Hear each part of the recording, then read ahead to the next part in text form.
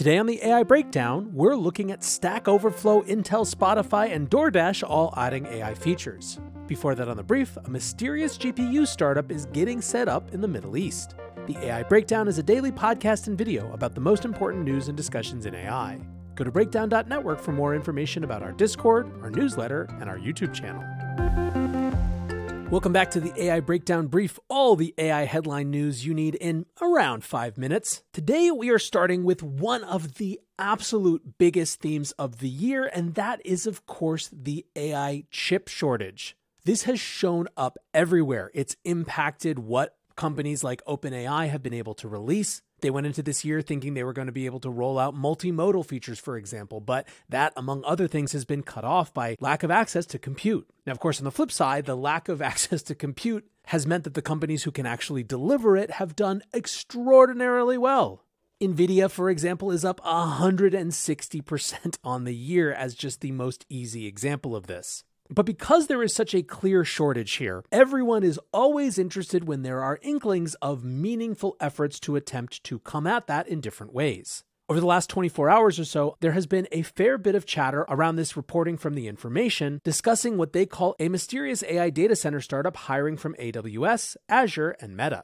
The Information sets up the dynamics of the industry right now, saying the cloud incumbents, including Microsoft and Google, are selling or developing their own AI server chips to compete with NVIDIA's graphics processing units, or GPUs, so NVIDIA is eager to prop up competition and flex its new king-making abilities by giving its latest GPU, the H100, to cloud server startups such as CoreWeave, Lambda Labs, and Crusoe Energy. They go on. Seemingly every day we hear about new companies that want to join the list to get into the GPU server rental bonanza. But then this is where it gets really interesting. We're also hearing a lot about a stealth GPU server rental startup that plans to operate among other places in the Middle East, where power is plentiful and can be relatively inexpensive. Sources tell us several well-known cloud computing and data center veterans have joined the startup. Sean Boyle, who served as chief financial officer of AWS until 2020, Kushagra Vaid, a former Microsoft vice president and distinguished engineer who worked on its Azure server business until 2021, and T.S. Khurana, Meta Platforms vice president of infrastructure until last month.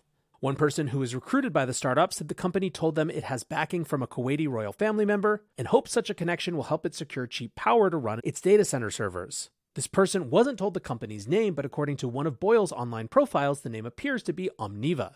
Now, from there, The Information tries to suss out what it can. They say that the company might be trying to develop their own server cooling technique to handle those advanced chips, basing that off of job postings they've seen.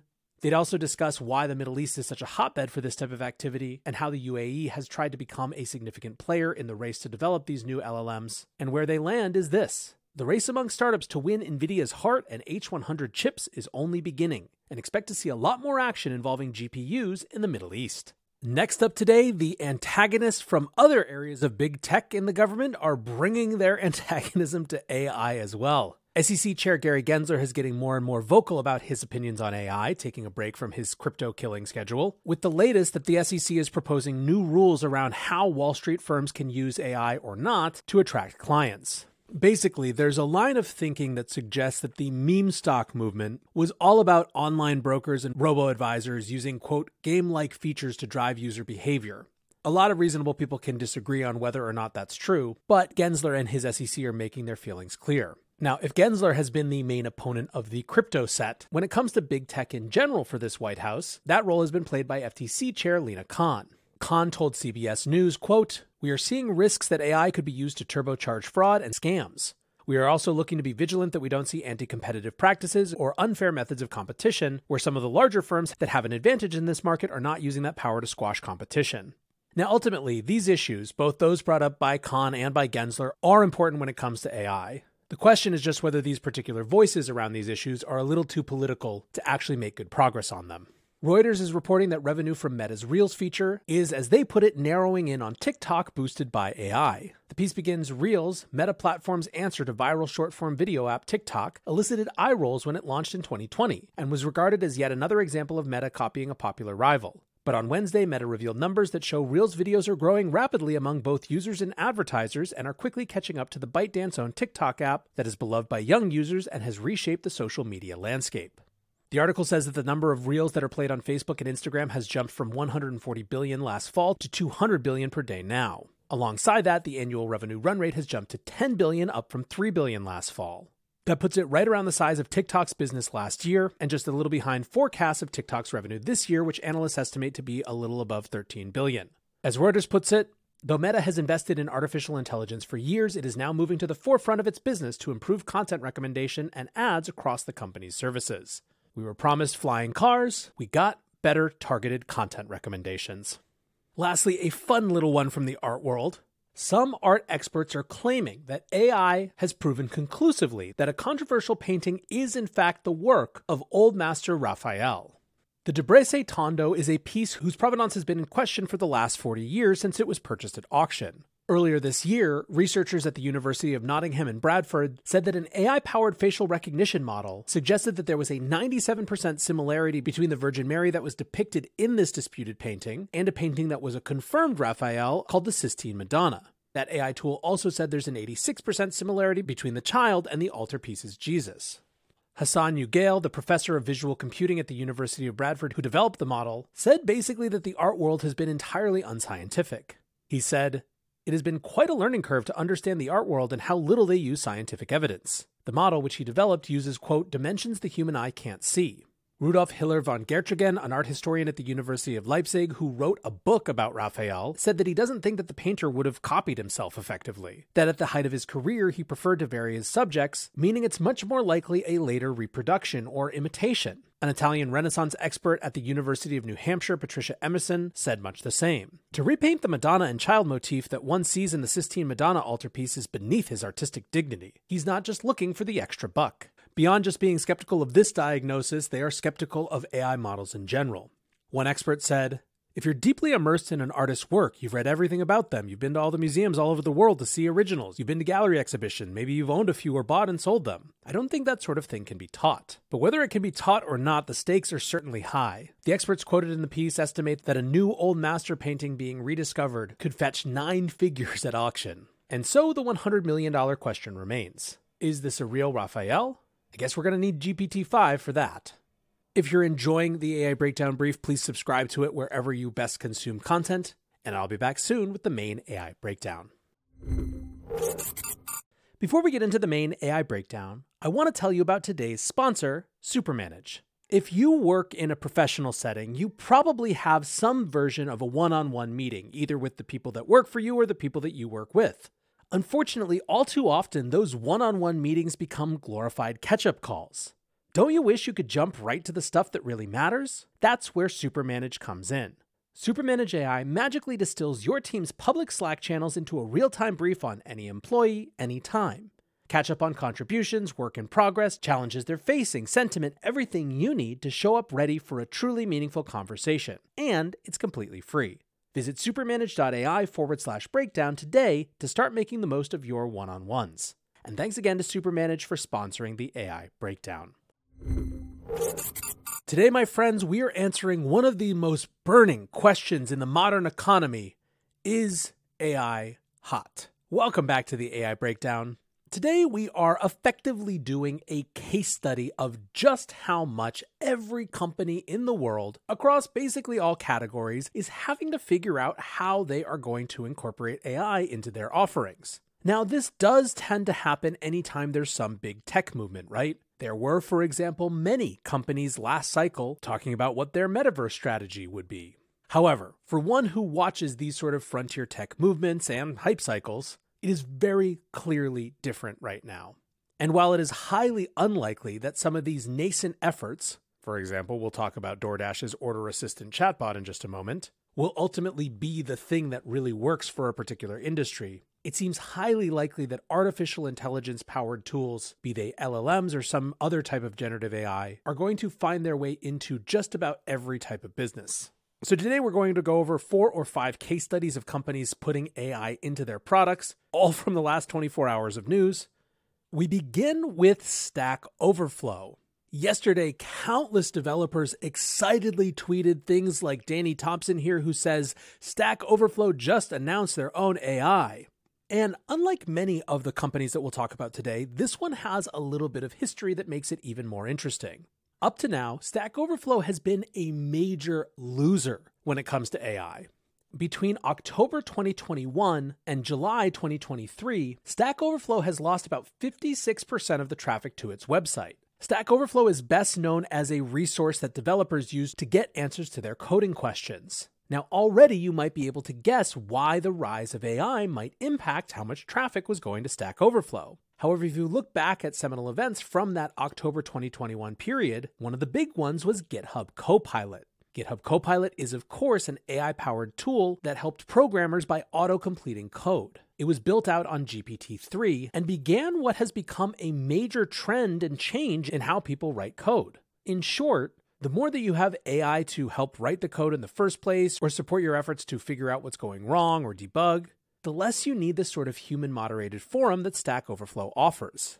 In fact, Chamath Palihapitiya actually called out this phenomenon with specific regard to Stack Overflow last year on the All In podcast.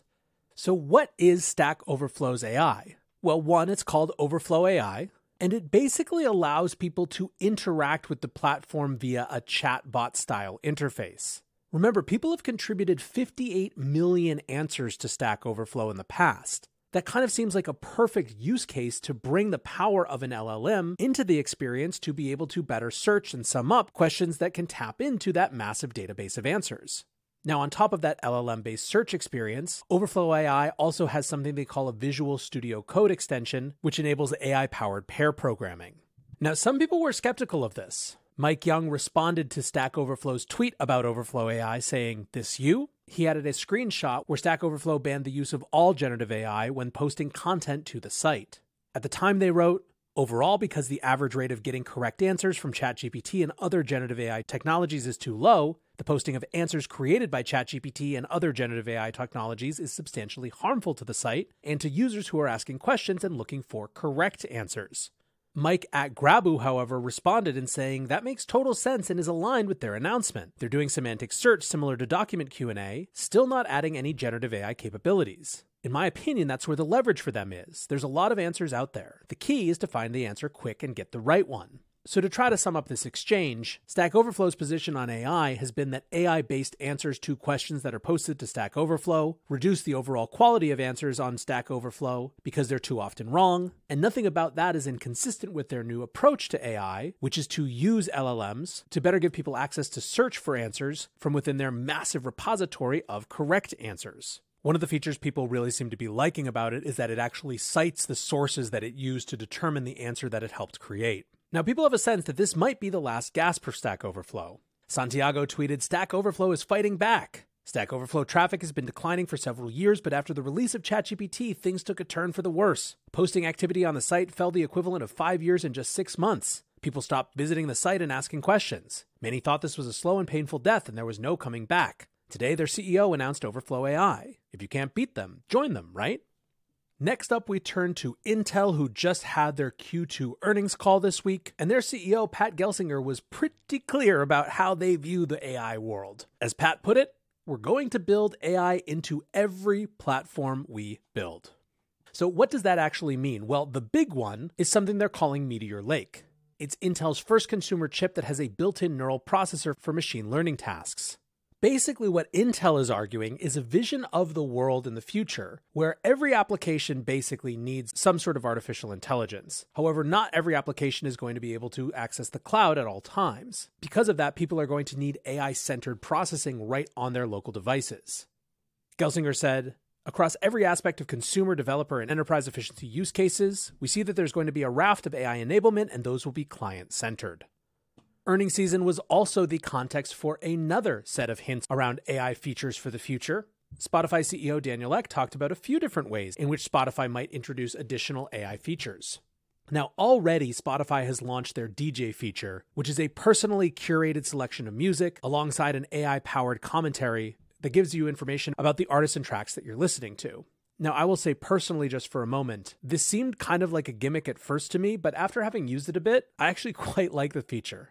X seems to as well. He said, "DJ is a phenomenal product. It's probably one of my personal favorites over the last few years that we have developed. And we've seen really strong consumer interactions with that. And that just talks about the ability for us to contextualize and personalize all the amazing content that we have on the Spotify platform." So another area besides just better music recommendations is podcast summaries. X said that this could lower the barrier to entry for consumers to check out new podcasts, which would certainly be something that I was interested in. And then, of course, you can't get away from the advertising use of AI. We talked on the brief about how Meta had seen such gains in their Reels product thanks to better AI-powered content recommendations, and Eck and Spotify are thinking about something similar as well. On that call, he said, by using generative AI in our tools here, I think you're going to be able to see that we can significantly reduce the cost that it takes for advertisers to develop new ad formats. And that obviously means that you, as an advertiser, instead of having one ad, you can imagine having thousands and tested across the Spotify networks.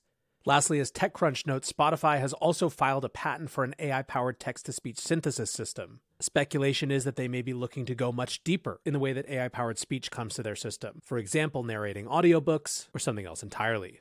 Lastly, TradePub Payments is reporting that DoorDash, the food delivery startup, is apparently testing an AI chatbot in some of its markets. Bloomberg has said that the system is called Dash AI and that it allows customers to, quote, get personalized restaurant recommendations with simple text prompts. The code for Dash AI gave some examples of how users might query the system. Can you show me some highly rated and affordable dinner options nearby? What's a place that delivers burgers that also has really good salad options? Where can I get authentic Asian food? I like Chinese and Thai. Now, on the one hand, I have to say of the things that we've talked about so far today, this seems the most perhaps like just trying to jump on the bandwagon, right? Specifically, given today's habits around how people use DoorDash, is this really a meaningful shift and increase in the user behavior? However, here's the counter-argument. If we really move into a world where natural language becomes the default interface for talking to computers and interacting with apps, then this sort of query, can you show me some highly rated and affordable dinner options nearby, is exactly the type of thing that people are going to be asking in 2 or 3 years, versus now knowing how to navigate through an app's custom rating system and filters and all the sort of menu options that will feel very old if this sort of natural language interface becomes dominant. So basically one of two things happens. Either the paradigm shifts and Dash AI looks like they got the future faster, or it doesn't, and hey, everyone else was trying this AI thing at the same time. No harm, no foul.